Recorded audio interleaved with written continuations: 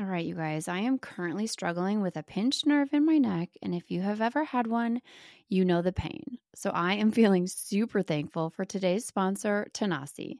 Tanasi's CBD-CBDA is 2 times better than CBD alone and better than over-the-counter ibuprofen, acetaminophen, and aspirin. It helps soothe and relieve my aches and pains, like my pinched nerve, and it's great for sleep and anxiety, so I put it on right before bed. Tanasi was discovered by a team of chemists and biologists at Middle Tennessee State University, and 5% of all revenue is given back to the university partner for ongoing research. It is THC-free and comes in a range of products. I love the topicals, but you can also choose from soft gels, gummies, and tinctures. Satisfaction is guaranteed. Try Tanasi for 30 days, and if you don't love it, you get a full refund. Go to Tanasi.com and use code MOM to get 25% off at checkout. That's TANASI.com to get 25% off your first order with promo code MOM. Since learning the truth about alcohol over 4 years ago, I've become pretty skeptical about anything that seems too good to be true. You know, like alcohol. If you're like me and you can spot a too good to be true health hack from a mile away, congrats, you're a skeptic too. Ritual knows that every good skeptic deserves a multivitamin that exceeds our standards. I take Ritual's Essential for Women 18 Plus every morning because it has high quality and traceable key ingredients in clean, bioavailable forms. It's gentle on an empty stomach and has a minty essence in every bottle that helps make taking my multis actually enjoyable. No more shady business. Ritual's Essential for Women 18 Plus is a multivitamin you can actually trust. Get 25% off your first month at ritual.com/sobermom. Start Ritual or add Essential for Women 18 Plus to your subscription today. That's ritual.com/sobermom for 25% off.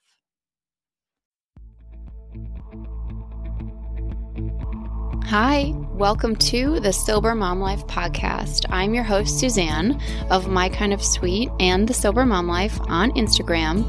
If you are a mama who has questioned your relationship with alcohol at times, if you're wondering if maybe it's making motherhood harder, this is for you. I will be having candid, honest, funny conversations with other moms who have also thought, maybe motherhood is better without alcohol. Is it possible? We'll chat and we'll talk about all things sobriety and how we've found freedom in sobriety. I don't consider myself an alcoholic. You don't have to either. And maybe life is brighter without alcohol. I hope you will join us on this journey, and I'm so excited to get started.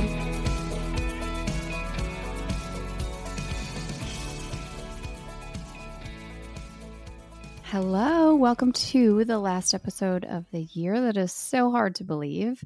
As we tend to do at the end of the year, we're going to look back and we're going to listen to some of my favorite moments from our episodes so far.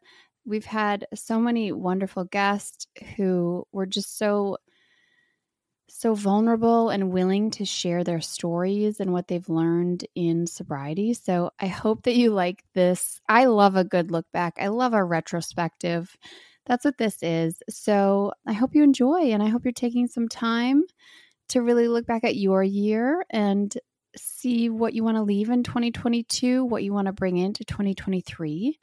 And I can't wait for you to join me in the new year. And I know it'll be great. So here is the best of episode. First up, we have Katie Rexing from episode number 1. Katie was my first guest.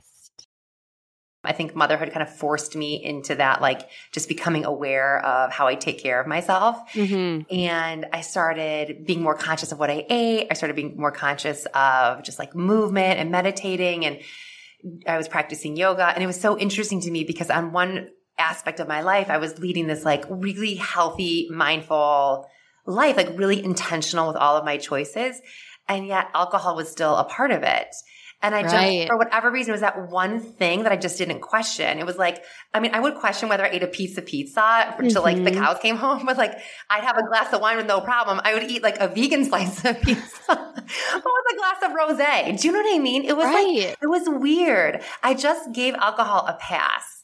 And it took me a while. I did done a lot of cleanses over the years where I'd take like a month off of drinking and I would feel so good.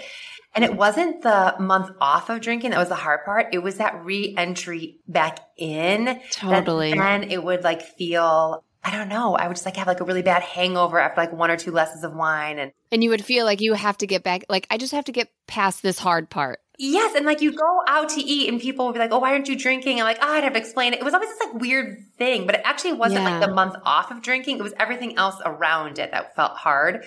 And I had done this for years where I had seen other people like stop drinking it and it felt so radical to me. I was like, wow, why did, that's crazy. I couldn't picture myself. And yet there was a part of me that was kind of envious, like jealous almost of like, I wish I could do something like that, but it just didn't it seemed overwhelming. And I had toyed with the idea of, just going for like, maybe I do like 2 months where I don't drink. And it was weird, Susan. It wasn't like a planned thing per se. I just like remember this.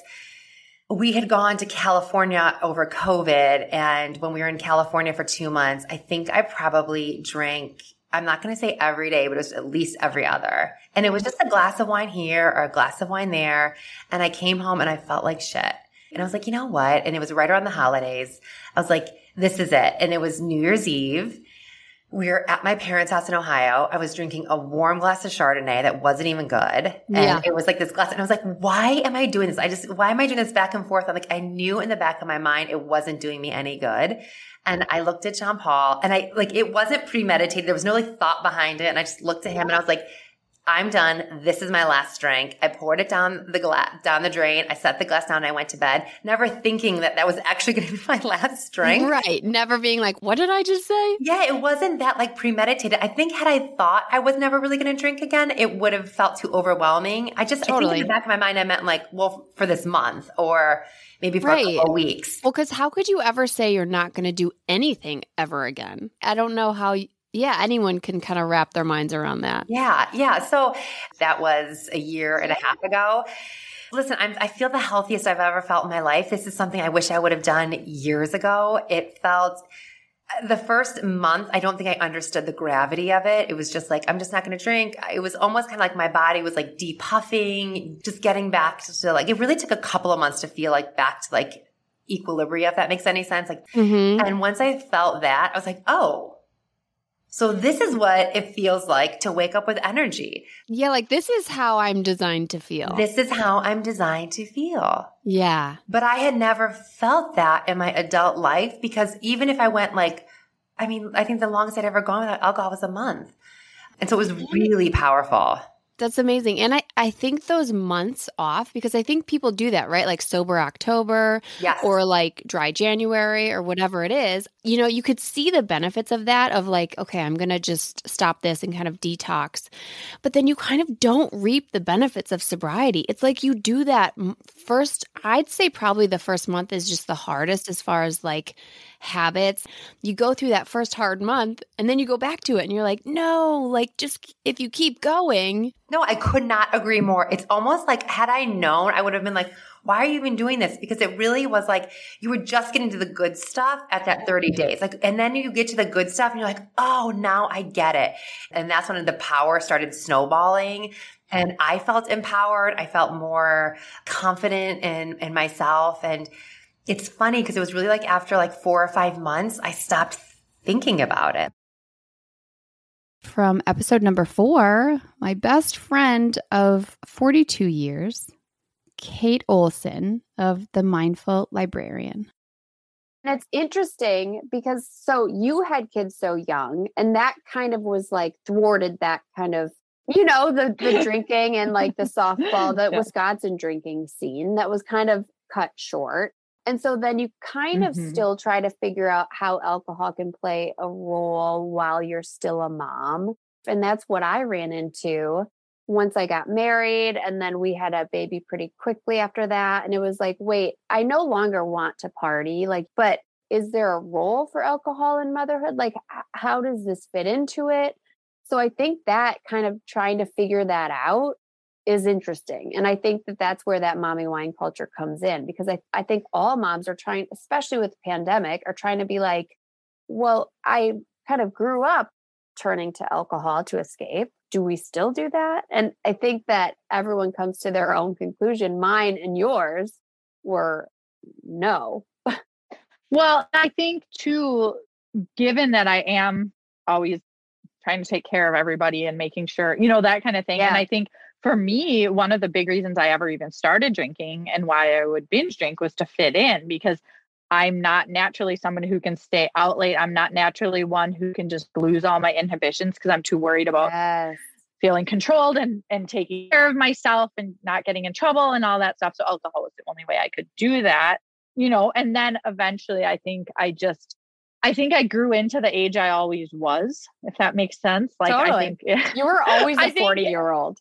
I was always a 40-year-old. And so thank God I can finally just be one now. Yeah. Yeah. And then I'll still, like, from now on, I'm going to be young at heart. And so that's right. Awesome. Yeah. You'll just remain 40. I'm always going to be 40. I'm never like, I always feel 8 at heart. No, I've always been 40. And so, so I think that truly it's just like, finally I'm at a life stage surrounded by contemporaries where not partying was finally something that was an acceptable choice. Yeah. Because I remember even like when I first tasted beer, I remember being like, I hate this so much. I have to drink at least 4 before I can not taste it anymore, which is like the most disgusting thought ever. Until it tastes like water. That? From episode number 5, we have Emily Lynn Paulson.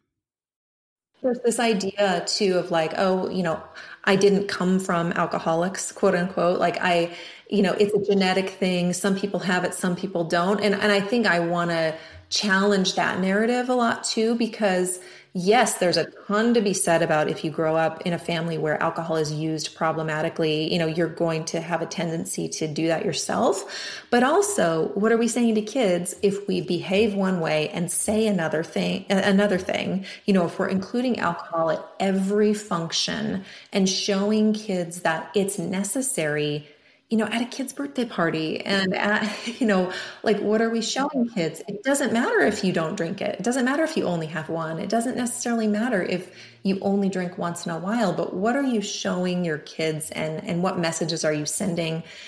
And also about their own worth, right? That mommy needs to drink because I'm difficult. Because you're hard. That's a very damaging message. Alcohol is just so normalized that it just seeps in. It seeps into just everything, and we don't even realize what our kids are seeing and hearing every day. And it goes into the informed consent piece of it too. Again, because I'm not a prohibitionist. I don't care if alcohol is legal, illegal. Like I don't care if you drink or not. That's not my thing. It's let's understand that it's a carcinogenic, dangerous substance, and let's treat it that way instead of like this lifeblood. And again, like we serve it at the end of marathons. We serve it during yoga. Like what are we doing? They don't understand that it's how dangerous it is, that it's the most dangerous drug. And if you still decide to pick up a drink, good on you. Who cares? Go for it. But let's just make sure we're telling the right story about what it actually is. Yeah, let's call it what it is. Let's stop pretending that it's a way to escape and to help anxiety and to help moms unwind. I mean, if moms still want to drink, like go out and drink, like you said, like that's fine. But let's not continue to perpetuate this message that it's a way to make motherhood easier. I definitely don't think so. Motherhood is hard enough, dude.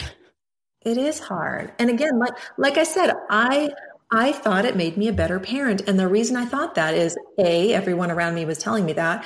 And B, it was numbing all of the joy because you can't, I think it's Brene Brown who says like, you can't numb the bad and not the good. She says it way more eloquently, but something like that. Yeah. You can't selectively numb. So you can't just be like, I want to not feel the hard parts, but I want to remember the good parts. And I think that you don't even realize what small moments you're missing until you stop drinking. And then you really start to see those. Like I remember that on my first sober 4th of July, just looking around at my kids, like playing with sparklers and like all these little tiny moments that are just gone in a second that I would have completely missed. Episode number 7, Jyoti Chand. I thought that wine was easing my anxiety, but it was actually worsening my anxiety this entire time. Everything, I went to bed on time. I was sleeping better. I think just overall my creativity was just blown away. Like I was like so creative. My brain like unlocked. I thought drinking and substances were supposed to make you more creative, like those like cool artist type. But no, not at all. Like my writing got so much better. And then I also hit 100,000 followers in that span of time because I was just producing content like a mad woman. So I will say my life has changed greatly from the day I got sober until now. And I don't think it's a coincidence at all. I think that the reason that I am successful at what I'm doing and at my creative arts and, you know, signed with an agency for influencer stuff too. And like, it's because I have the focus to do it. And I'm not inviting alcohol to every aspect of my life. And that brain power that you used that used to be taken up by alcohol, even when you weren't drinking, right? So when you were either getting ready to drink, deciding if you should drink, if you shouldn't, all of that then was freed up too. I can't wait to drink. Oh, am I going to have a drink tonight? Oh, wait, who's going to drive? If I'm drinking, how many am I going to have? And who's driving? Should I Uber? Yes. All that pressure and that gymnastics. Yeah. And talk about anxiety. I mean, that is so much anxiety. And then the guilt, right? When you say, oh, I'm not going to drink tonight, and you end up hungover the next day, the amount of guilt, oh, I knew I shouldn't have drank today. I have so much to do today. Now I'm going to get nothing done. And it's just a cycle. It's a vicious cycle. And once you break it, once you step out of the cycle and you're like, I'm done, like your life will change. Episode number 8, Jen Hurst. I lived in the sober closet for 4 years and I didn't talk about it. I didn't share about it. That's just how I was brought up. And I went through the flow. I went to treatment 3 times inpatient. I went to outpatient like 9 times. And so I was brought into this culture where you don't say anything, only in the rooms. And what stays in the rooms stays in the rooms. You don't share it. So I just felt, I felt no one cared. I felt alone in my sobriety. I was kind of living a dry drunk lifestyle. So when I started coming out, it was amazing how freeing that is. Create an example for the people that come behind us. Be the lighthouse and light the way for others. And that's what I tell the women in my group. You don't have to tell people, you don't have to wish someone to change or shout sobriety from the rooftops unless you'd like to. You just need to shine a light, shine your light. And it's so cool to see women get their spark back and to go from crying in the beginning to like laughing full on, so happy. You see the light comes on again and they're back, but not only back, but now they're so much stronger because of what they've been through. Episode number 10, my husband, Russell. I want to know how it is for you because like you mentioned, you are still drinking a little bit. I will say that your drinking has drastically decreased too, even when you do go out. And, you know, I've set a boundary, which I always tell other sober moms or sober women whose husbands are still drinking. Like everyone has to come to what is comfortable for them. For me, you know, you and I have agreed two beers, like when you're out, 2 beers feels fine to me. And if you're coming home, you know, if you're coming home like that night, which you normally do. I think any more does feel scary to me. And that's probably like a product of how I grew up. It feels a little bit like I don't know what to expect and I can't connect in a whole different level. Even if we're out, like if we're out at a party and you're going to drink, we agree on those 2 beers. That's like, I'm fine with that. Yeah. So how do you feel about that? Like, how do you feel about my boundary? How do you feel about your drinking? Well, if I'm to be honest, obviously I don't love being told or limits being put on anything. You just hate being told what to do. I do what I want. Uh-huh. You guys, this is a guy who didn't get married until his 40s. So you have to remember, he's a very 40s. strong, mid 40s. Okay. He's a strong-willed guy. So if you're listening to this and you're like, oh, my husband would never go for that. Let me tell you, my husband would have never gone for that. you have to remember too, I did not have this all figured out when I stopped drinking. No. I wasn't like, oh, I have an idea. I'll stop drinking. Then his drinking will decrease because he'll see how great sobriety is for me. And then I'll set a boundary for him and then he'll follow it. Like that's just not how it happens. This might sound selfish, but I didn't think about you when I stopped drinking. I just thought about our marriage as a byproduct of how it would affect it. Yeah. But my goal in stopping drinking had to just be about me. Episode number 11, Erin Chalor of Raw Beauty Talks. I don't want it to ever feel like handcuffs. And because I wasn't somebody who drank and, hurt other people or hurt myself in ways that I could never come back from. If I want to or choose to at some point in my life have a drink here or there, then that's what I'll do. It's just, for me, it's just not right in this season. But again, sobriety is going to look different for everyone. And it's the same for meditation. I'm finding it really helpful right now to say to myself, my family, my kids, my husband, I'm meditating every day. It's a non-negotiable in my life. And I've had some pretty wild anxiety over the last couple of years. So they're supportive in knowing that I need to take care of myself so I can show up for other people and to show up for them. For sure. And so the meditation is really powerful in rewiring our neural pathways, supporting me in welcoming more peace into my life, really deconstructing thought patterns that are holding me back from finding peace and growth in certain areas. Yeah. And so just knowing I'm going to do it every day, kind of like sobriety. It's like, I'm just doing this every day. Right. It takes the questioning out. It takes the questioning. And this is actually a big piece of my sobriety thing as well. There were some questions at the beginning, like, why don't you just cut back? And I said, because then it creates this dialogue of back and forth in my head. Am I going to? How much am I going to have? Yes. Should I do it tonight? Then I have that other thing coming up in the weekend. I'm like, I don't have time for that mental chatter. Totally. It's so much. My husband's like, what is this mental chatter? What is this voice in your head? I'm like, what are you talking about? He's like, I don't have that voice. Oh my God. I'm like, that voice is always on in my head. So many voices. So many.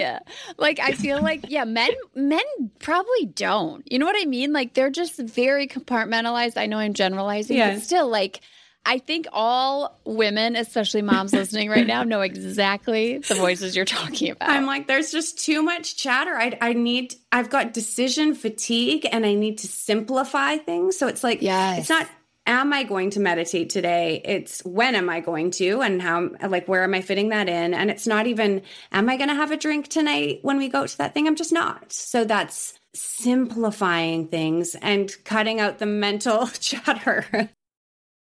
Episode number 12, my brother, Jay Knower. I've been really about self-improvement lately. And I mean, talk about taking a big thing off the table that, that doesn't help. Nothing gets worse when you stop drinking. I mean, in the short term, yes, like you might have cravings, your anxiety might go up a little right away before you kind of find your tools to deal with all the shit, because bad feelings and hard feelings and all that stuff does come up. But in the long term, nothing gets worse if you stop drinking. I could see the social stuff getting worse. I'm not a real social person. I don't go out to dinner a lot. I don't go to other people's houses for dinner. I never really went out to bars that much. I wasn't like a bar guy. But like, if that was your life, I think that would be hard. Yeah, I think it is, until you find tools to like help manage that, whether it's a mocktail or finding other people a different group of friends. Yeah, finding other people who don't prioritize alcohol over connection. I think until you kind of find your way, it's tough. It's not as tough as a brutal hangover, though. No. Like, it's just not. It's just, there's some growing pains in trying to figure out what life is going to look like now. But I think even with you're not social in the like going out to the restaurant thing, but your whole climbing circle and all of that is a very, like, your social stuff takes place at the cliff. Yeah. Or like post climbing, like you guys would probably have beers and stuff like that. So you are kind of having to figure out how to deal with that without that stuff, without alcohol. Yeah, but then I could be like, nah, I'm not drinking anymore. And everybody's like, ugh. like, everybody says like, oh, well, yeah, I should stop too, or I'm only having a beer at once a week or whatever. So like, yes, the power dynamic like is shifted because I feel like the peer pressure goes the other direction then. It totally does. Like every time I tell somebody I'm sober, they immediately are like thinking about their alcohol intake and then like feeling self-conscious. I mean, that's not why I say it. I'm not trying to be like, hey, yeah, look at me, this is better. But that is why I say it. That's why Jay says it. That does just go to show you, though, that anyone's response to your sobriety is 100% about their relationship with alcohol and what they think about it. It's never about yours. It's 100% about they immediately then go to, oh shit, am I drinking too much? Or, oh yeah, I've been wanting to cut back too. Or if they're in denial about their drinking, or if they don't want to stop, whatever it is, it's just always about them. Episode number 14, Michelle Smith of Recovery's The New Black. Somebody wise in the rooms of Alcoholics Anonymous that, with the time you walk into the rooms and the time it takes you to get into inpatient treatment and leave, like wherever it takes, right? It is literally, you're hearing the same thing. It's the only difference is you're ready to hear it. You're ready to embrace the fact that my life is better without alcohol in it. And it is costing me more than it is providing me. And there is nothing healthy that this substance is doing to better my life, my mental health, or my family structure. And those are the questions I'm so empowered to ask people, because putting yourself into a box and getting a label attached to your forehead is very stigmatizing to people, and it makes you feel small. Yeah. I am absolutely an alcoholic. I can admit that. I do participate in Alcoholics Anonymous at some level, but I have so many other multi-factors that I call pathways to recovery and patchwork that, depending on the season, for me is what I'm needing more of, whether that's mental health or religion or, whatever it is that keeps me motivated to living my truth and showing up to live my best life. So that's going to look different. But, I think it's just that moment that you're ready to hear, you're seeing the impact that this substance is having on you and the people that you love. And people like you and I, we're saying, you know what, for the health of it, right? You don't have to drink. And having the Cancer Society come out, the American Cancer Society, no amount of alcohol is good for you. So these doctors are not going to say a glass of wine is great for you. And if they do, run. Episode number 15, Jill Tights of Sober Powered. So we all have like this baseline serotonin. Let's pretend on a scale of 1 to 100, it's like 50 is your baseline, but everybody's different. Okay. Mine's probably like 30. Yeah, right. And that makes it even worse for us. And we're more likely to struggle with alcohol because when you drink, your serotonin shoots up. So maybe it goes from 30 to 80. Okay. And now you feel happy. And that's why people describe themselves as happy drunks. And then if you see these same happy drunks at the end of the night, you'll see these drunk girls crying in the bathroom. That was me. Same. I did it at the bar sometimes. So embarrassing. Yeah, because you don't even realize where you are. And my favorite is when it's like a person that you like just met like 20 minutes ago and you're like, you're my new best friend. And they're like, please leave. They're like, what's your name again? This will be a good story I can tell my actual friends. Yeah, exactly.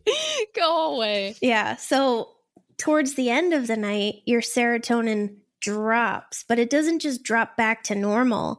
It drops below normal. Oh, yeah. And that's why you get really sad and cry. It's just like a chemistry thing. It's not like because it's not you. Right. It's a chemistry thing. But what happens when you repeat the process over and over and over, your baseline starts to get lower and lower and lower. So if your baseline in the beginning was a 50, eventually your brain adapts and now your baseline's a 40. Ugh. And then your baseline's a 30. And that's when you're not drinking. So that's just like with everyday stuff. Now you're not finding the joy in everyday stuff that you did before. Yeah. And then you're drinking just to get back to a 50 eventually. Oh, and then you're going to drop below it. So not even to be happy. Yeah. And then it keeps feeding the cycle where you get this like little instant gratification thing of like coming back up and feeling better. But then it just makes it worse after. And then you're even worse than you were before. And that's why it's so common for people to be very suicidal at the end, both from the way that their brain adjusts to chronic heavy drinking, but also just because the low self-worth and low self-esteem. But it's this chemistry thing where you just get so depressed. And if you get super depressed over time, it's just more likely that you're going to feel very suicidal. Yeah. So it's not I'm a suicidal person anymore. It's that I had all this adaptation that was making me very, very low. And then I would be even lower when I would jolt awake in the middle of the night. Yes. I'd be like in the negatives. Totally in the negatives and sweating and heart racing and anxiety and like just. Yep. Oh God. And it's not that like when you drink alcohol, you immediately feel down. Is it that first like 20 minutes of feeling like, oh, this is okay. Now this feels good. Right. And then you're just constantly trying to feel that way again, but you're not going to get there. Yeah. And that's why we don't think it's the alcohol, because the alcohol fixes our problem for the first like hour. Okay. We feel calm. We feel happy again. All of our problems don't matter as much. And then as the alcohol wears off and you feel even worse, you think that's you, but it's the alcohol. Yeah. And then we drink again because we think alcohol fixes, it calms me down and makes me not hate myself. But then the drinking so much is causing all of those things, but we don't connect the end of the story. Right. We don't give alcohol the full picture. We're like, oh, it's the good part, but obviously the bad part is me. Yep. That's like I always think about when I see a picture, like if someone takes a picture of myself and it's a good angle, I'm like, oh, well, that's just a good angle. And if it's a bad angle, I'm like, oh, well, that's me. That's what I really look like. Yep. It's like, well, no, it's all the camera and you. Exactly. Yeah. And we blame ourselves, and then we think alcohol's the only good thing. Like it's our best friend. It's the only thing that helps. But really it's the thing that's doing all of these bad or worsening. If you started off with anxiety, now your anxiety is probably 100 times worse from all the drinking. And you'll see it in tolerance. Like as, someone starts with 1 glass of wine to wind down, eventually they go to 2 and then they go to 3. And that's because their brain is adapting and they need more. So with anxiety, we said like alcohol slows down your brain. So your thoughts can't race. And so things become less important. Messages aren't being sent as quickly, but your brain wants to be normal and balanced. So it's going to do things to counteract the alcohol. So it's going to speed up your brain, basically. Episode number 16, featuring my mom. First of all, the diagnostic criteria has changed. And really just in the last 4 years, I think the new DSM came out. So it used to be there was a complete delineation. You were alcohol abuse syndrome or alcohol dependence diagnostic. So the abuse would be not nearly so serious. You could, let's just tone it down a little bit. And then the dependence would be the more, we never use the word alcoholic. We never use the word addicted. That's just not in the DSM. Dependence would be the criteria. So there was this delineation. It's a problem, or it's really not a problem. You just got to tighten it up a little bit. And now it's alcohol use disorder or substance use disorder. And so there's just all on a gradient. And so it's not so defined. It's a little muddier. And the one thing that hasn't changed, I think, for the way that I approach a client is I do say, and this is where you and I discuss this a lot, I do say it's only a problem if it's a problem. And you're the one who decides for yourself if it's a problem. Right. And so I, as a therapist. Yeah, you and I butt heads a little bit. Yeah. I mean, And this is what we always talk about, because as a therapist, we just have totally different roles. That's right. You as a therapist, you're leading them to the water, and that might take a long time. That's right. And in the meantime, they're still turning to alcohol to cope, de-stress, escape, all of these things. And you might see that, but you can't really say that, because then they're going to get defensive. That's exactly right. That's the difference in a therapist role versus anybody else in their life, right? Yeah. So if I say, I think you have a drinking problem and I think you really need to get a handle on it, they've heard that from everybody, you know, and they may have even thought it, but because everybody's sort of on their case about it, they have to be in a defensive stance. Don't tell me it's that bad. It's not that bad. Look I'm just a social drinker. You know. I'm a normal social drinker. Right. Right. Yeah. And so I can't go at them like that. I have to just have an open space for them to say. So there's a thing called motivational interviewing, which is the way that we approach these things as therapists. So if they say, I don't have a drinking problem, you know, it doesn't cause me any trouble. One of the tactics is I'll say, well, yeah, it doesn't cause you any troubles at all. I mean, from what I see, there's not one thing that has gone wrong because of your drinking. And then that opens it up for them to say, well. Yeah, and they're like, well, that's not exactly true. Right. Yeah, you guys, you think therapists don't know what they're doing. They do. And also, if you think your therapist doesn't think you're full of shit sometimes, they do. Right. That's right. Like if you think you're fooling your therapist, you're not. That's right. You know, and that's an interesting thing about therapy overall is it's not my job to question everything, like, oh, I don't believe anything you say, you're full of shit. Right. I mean, if I did that, I wouldn't be effective at all. No, you would be a horrible therapist. Right. Yeah. Right. And believe me, I've seen therapists like that. And one of the things that people are often really surprised at is when I say, what do you like about drinking?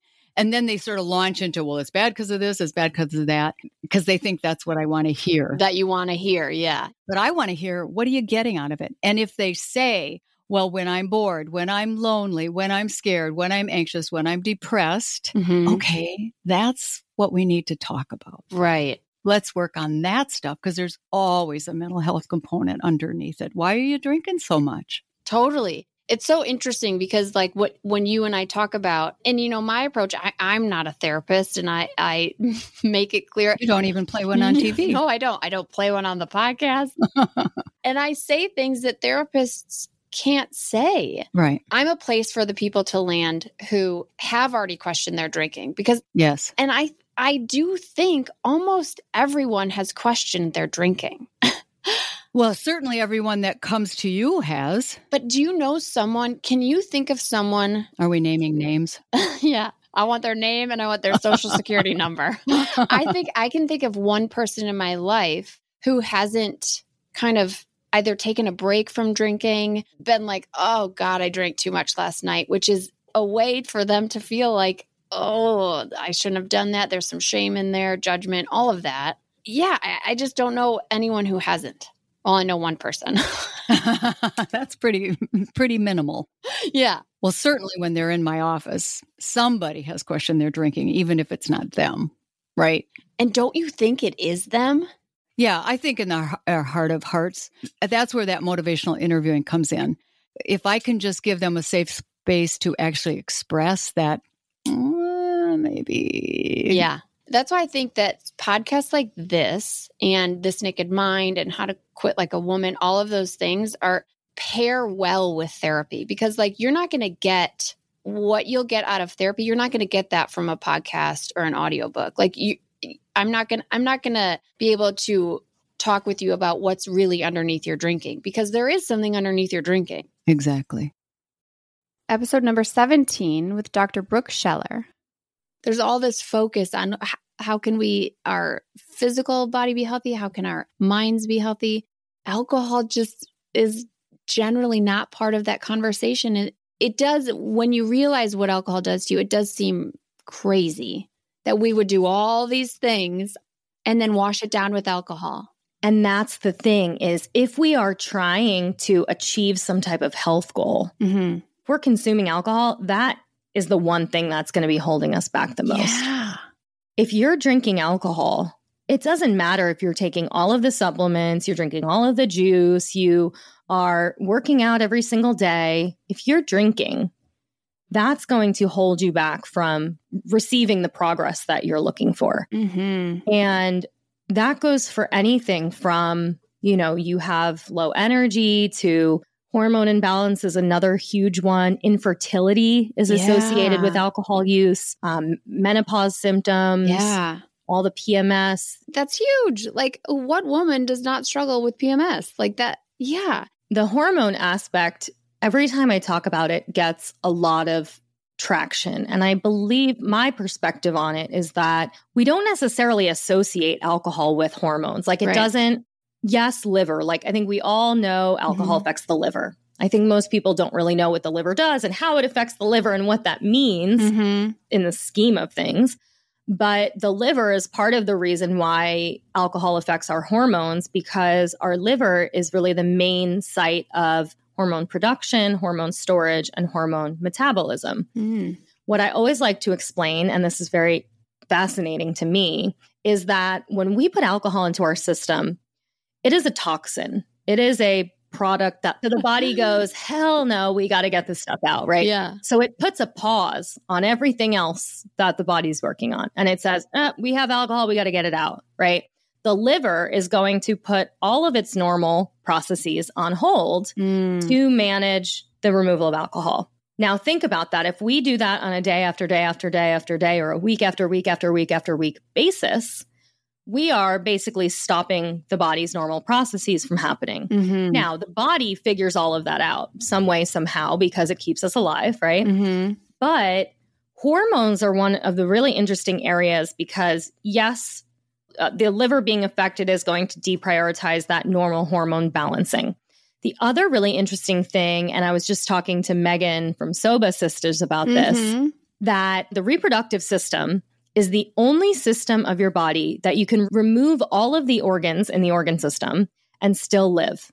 You can't remove your skeletal system. You can't remove your brain. I can attest to that. I no longer have a uterus. Well, right. So you can have that system removed and you can still live. Now, you'll have effects from that. But the reason why is because anytime the body is in stress, it's going to say, well, we have to worry about the stress that's happening. We're not worried about reproduction right now. Right. And this is something innate, like from long ages and ages ago of, if you are hunting for food back in the caveman days, right? You need to find the food and you need to feed yourself. You don't need to reproduce. Right. Right. And so similarly, this is what happens in the body when we drink, because the body says, last thing I'm going to worry about is a baby, because also the baby's going to be affected by this toxin. Right. And it's going to say, let's shut down all these hormonal systems. Because it's not a priority. So exactly.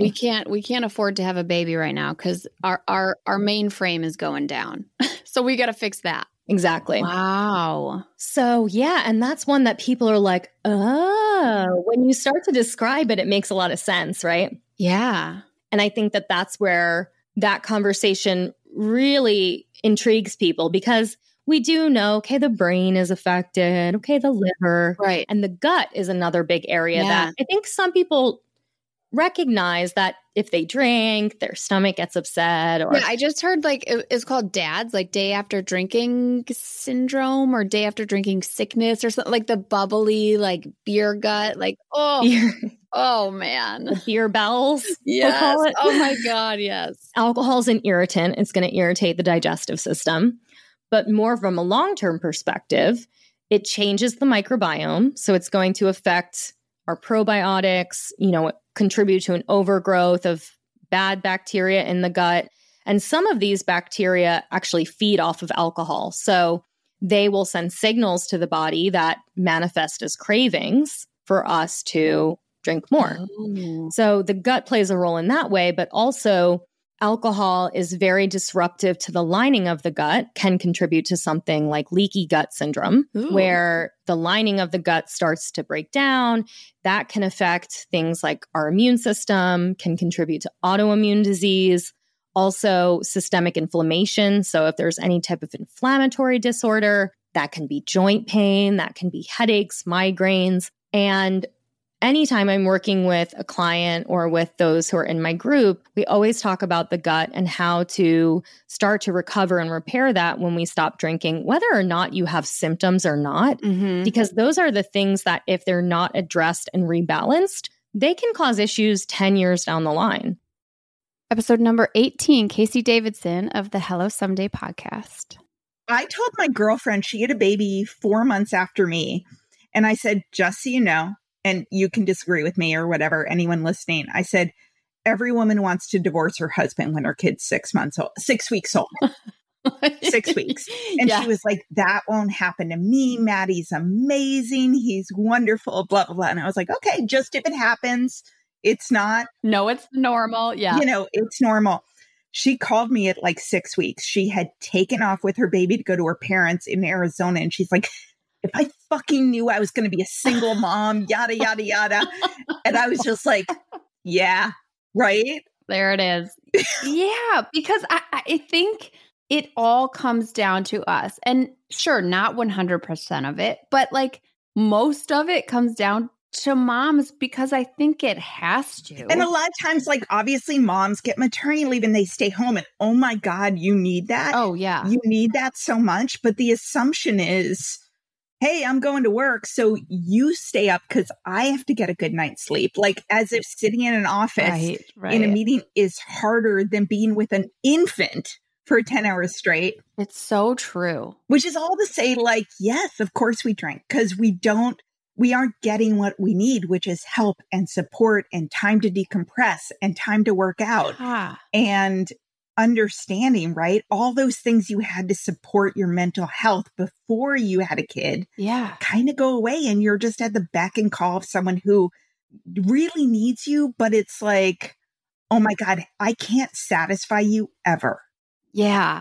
It's all so new. And it's so scary to be so in charge and of someone else. Like I said, my youngest is 3 and I'm just now feeling like my body is mine again. Yeah. You know, after being pregnant and nursing 3 babies and like, just like getting to know this new body again, like what, all of it.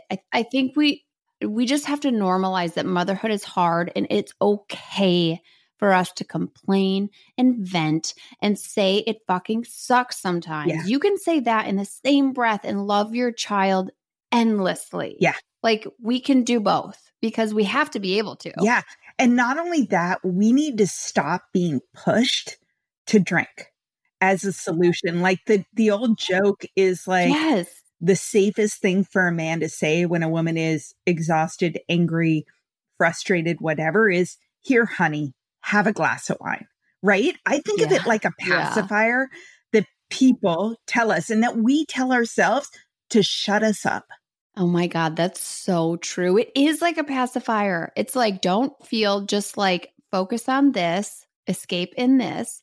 And like, we're only saying this because it doesn't work. No. Like if it worked, if it actually like was an escape and was healthy and helped de-stress and help us sleep, help us like, then great. Like, yes. But that's the thing is it's a trick.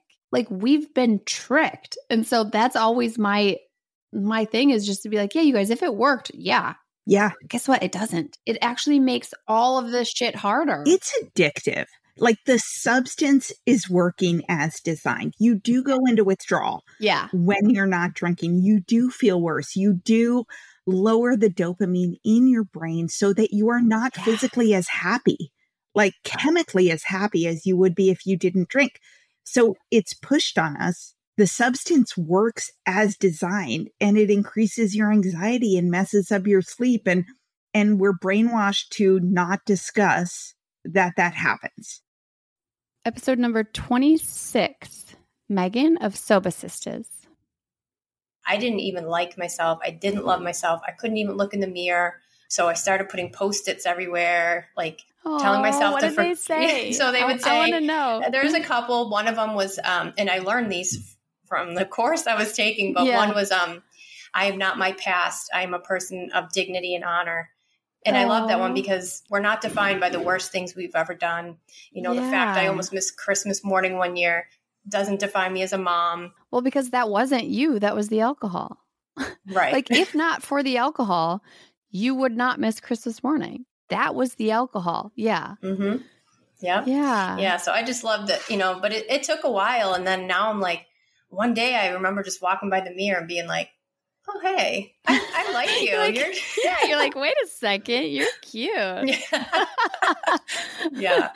Pretty much. Yeah. Totally. It's totally like, the self-esteem comes back because you're who you truly are meant to be. And there's none of that noise and nonsense and distraction. Yeah. It's unbelievable. And even my relationship, you know, I've been in a relationship for the last like 4 years, and that's completely changed. Like, oh gosh, there were so many nights we would go out to dinner and we would have the greatest time. I would spend so much time getting ready and try to look all pretty. But by the end of the night, I would be either crying. I would we'd get into the bed after this wonderful dinner and I would end up crying and falling asleep crying. I would pick a fight. Yes, the fights. From something that bothered me from a month ago. And I'd be like, you remember that time like a month ago? Like, and he's like, what are you talking about? Yeah. I'd be like, oh, and then the fights. Yeah. The unnecessary fights, like those are just eliminated.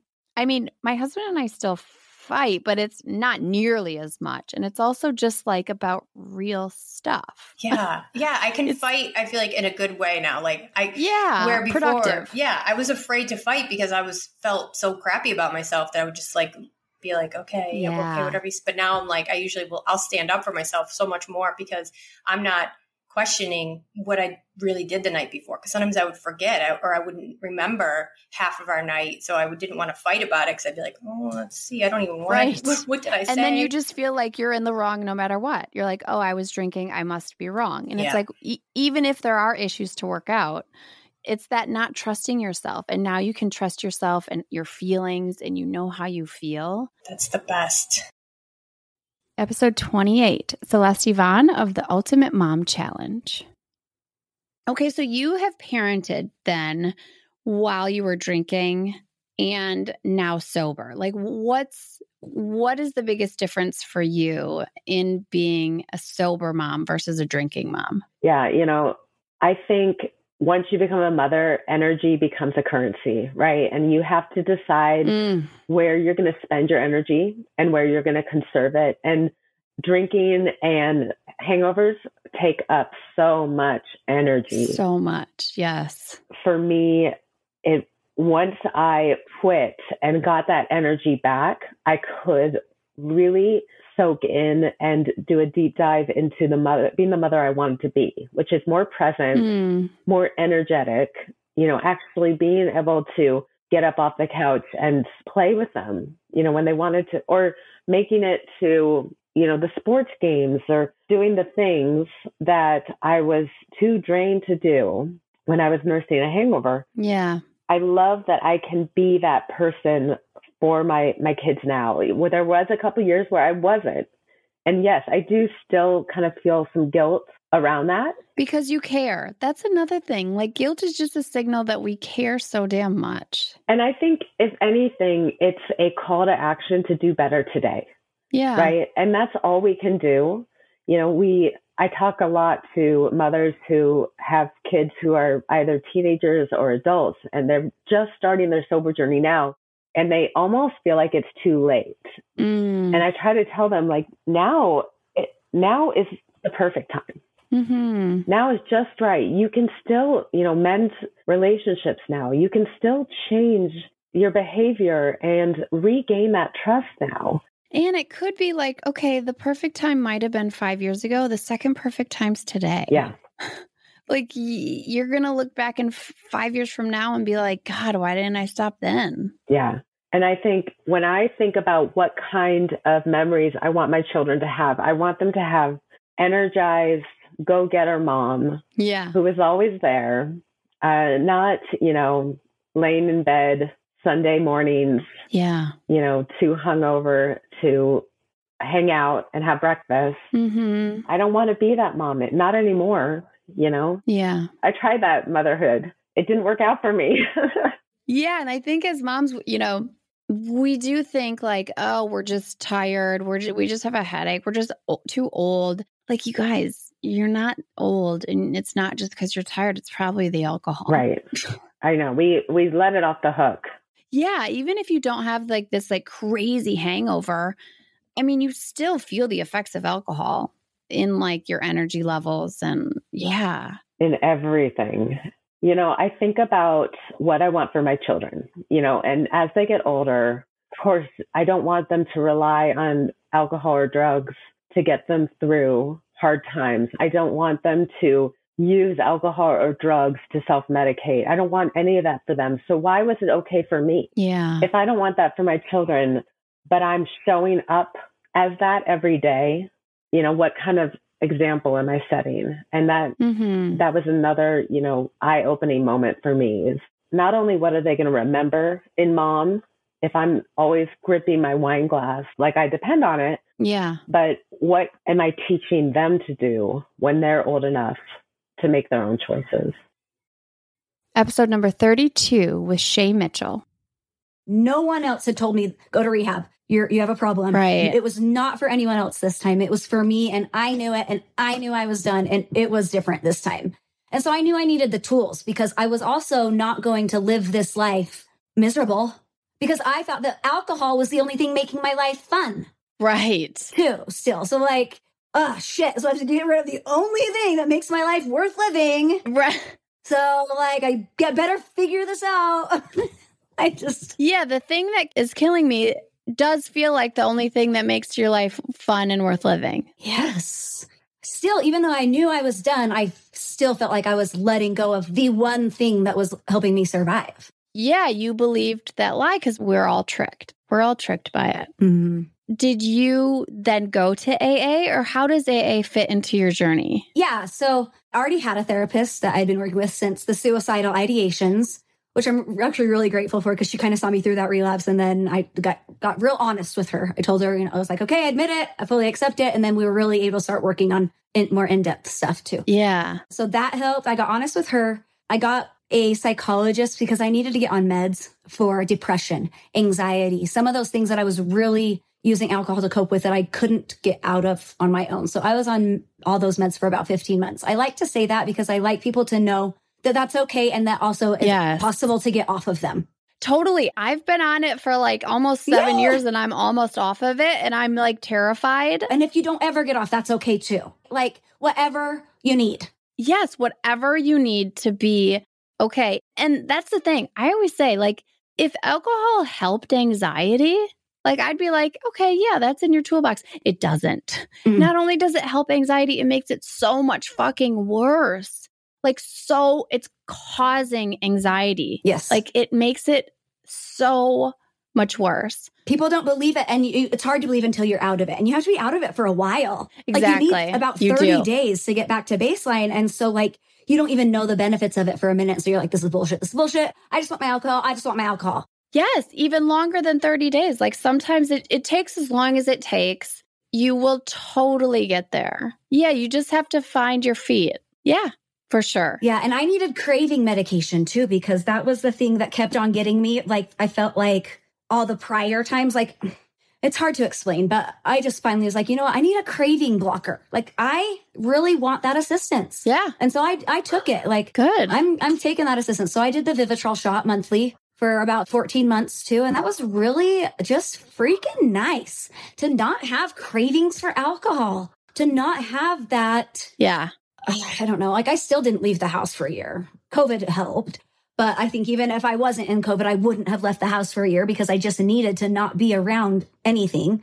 Yeah. But I like what you just said, that you didn't leave the house for a year. Like the idea that like we have to test ourselves in new sobriety to see if we can say no. Like say no, you don't have to go. It's okay. Because you will be able to go next year when you feel stronger. Yes. If you take the time to nurture your sobriety, you'll be able to go. Now, I love going to parties where everyone's drinking because it's so easy for me to romanticize alcohol when I'm not around it. Dude, give me a front row seat to alcohol and I'm like, oh my God, I remember you're awful. Alcohol is awful.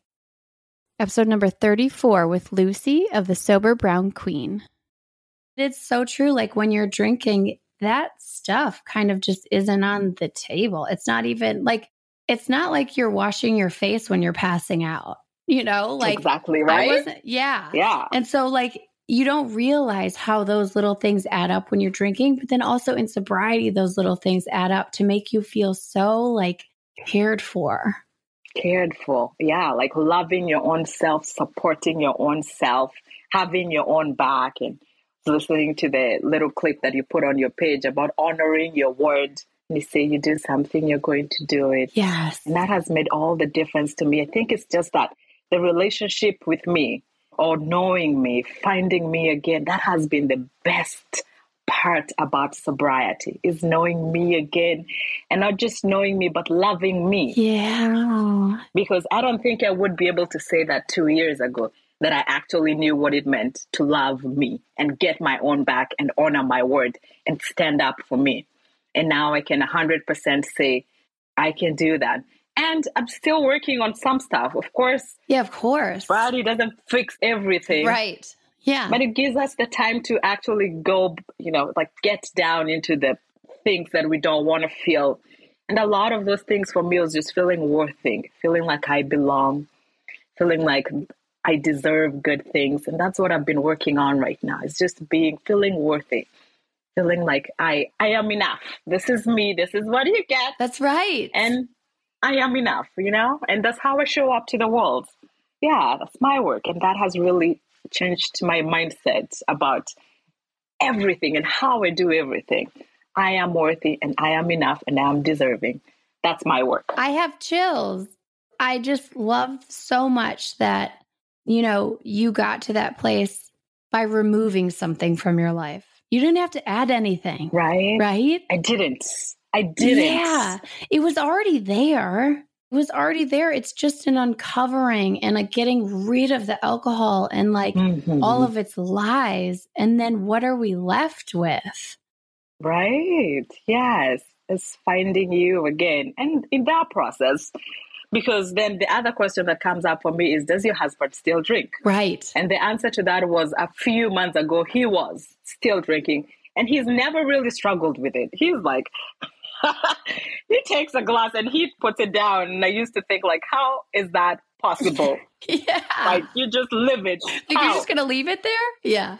Right? You're not going to finish that? I'll finish that for you. Right. No problem.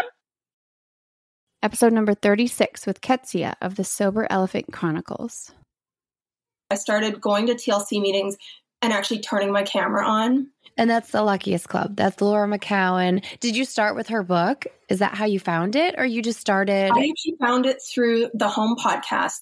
That was the podcast. I started listening to it secretly at the gym. Oh, okay. In 2018, I found it. Okay, so this was before you stopped. You were even listening to it then. Oh, yeah. Okay. I wanted proof that there were other women, especially who were making this work, who could actually go through life without alcohol. I was like, I needed to believe it. And especially Laura and Holly are writers. I'm a writer. Like I wanted the other women like me doing it. And I think that's important for anyone in recovery. You want to see. Totally. And I do think like our community still needs more diversity to it. Yeah, for sure. There's a lot of us sober, cisgender, white women doing what we're doing, right? And I would love to see more diversity. Even like now seeing some of the men starting accounts, there's a couple, and I'm like, this is great, right?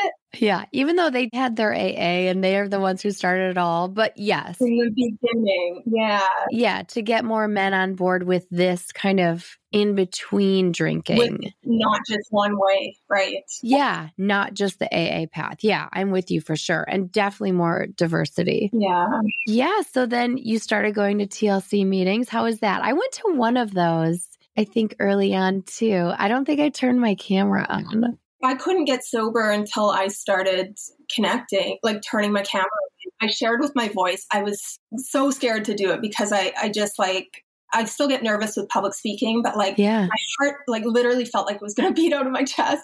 And I was like, even though it was the least, scary kind of group, but I had to, and a bunch of people put their phone number in the chat and all this kind of stuff. And I was like, oh, that's great. Ketsia, you've been doing it this one way for this whole time and it's clearly not working. Try a different way. Yeah. And so by starting to reach out, people were so welcoming. I read Amy Dresner's book, My Fair Junkie. That was so good. That was when she was on the streets of LA, right? Yeah. Oh, that was so good. And so there was a few books. I'm a huge reader, and I started all the money I'd been spending on drinking. I started ordering books, and all these books would show up at the house, and I started listening to podcasts, kind of the same story that a lot of people have. But it still took a couple months of doing that. When I first started going to the meetings, I'd have my camera off and I'd be drinking my wine and I'd be like, whatever. But but I feel like that was still a part of it, right? Yes. That was you kind of getting used to the idea of this, like, what is this new world? What does it look like? And let's see if I can bring my old world into this new world. And then it became clear that you couldn't. It's all like an unfolding. I feel like it is. I feel like our stories, like, of course there are very significant rock bottom stories for sure. Yes. I definitely had an addiction. Like obviously I had a physical addiction and I had a mental addiction to it. Yeah. But I don't identify as an alcoholic. And I think there's when I hear people's stories, like there's some variations in how they came into it, but a lot of us tried for a long time to figure out how to make it work because we're made to believe that that's the way it works, like that you can do that. No one talks about the party girl who turns into a mom. Right. And like, where does that go? I was a party girl and I loved it. I was a bartender. I worked in clubs and I loved it. And there was something I got out of it. Right. And so then you can't just go from party girl to then Mother Teresa.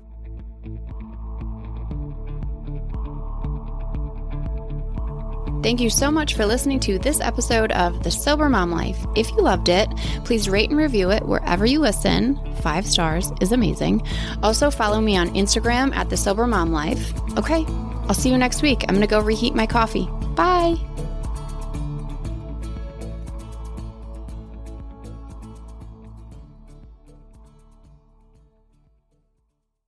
Why are we doing an ad again? So that we can tell people about brand new information, a pop culture and political podcast. Say it in a way that doesn't sound like game show host. Okay, do you want to be in a room of overeducated douchebags and feel comfortable? Brand new information is for you. What's it going to take to put you in this podcast today? We have brand new information on sale for free. Free! Wherever you get your podcasts. Yeah, we might not break the political and pop culture news of the week, but we put it right back together for you. That's right. Listen wherever you find your favorite podcasts. Addiction impacts all of us. Addiction's consequences run through all of us. From ourselves to our loved ones and through our communities, addiction creates so much loss and grief. My name is Dwayne Osterlin, and I'm the host of the Addicted Mind podcast, a show featuring personal stories, expert guests, and vital information about addiction and addiction recovery. We'll talk with leading treatment providers to discuss the latest research and treatment options for this devastating disease and advocate for mental health awareness. We discuss topics like the importance of creating a community of support to helping loved ones to some of the latest research on psychedelic medicines. The Addicted Mind podcast has been about creating hope, listening to stories of many amazing people that have overcome addiction and are thriving. If you or a loved one is struggling with addiction, subscribe to the Addicted Mind podcast wherever you get your podcasts or check out theaddictedmind.com. New episodes every Monday. See you there.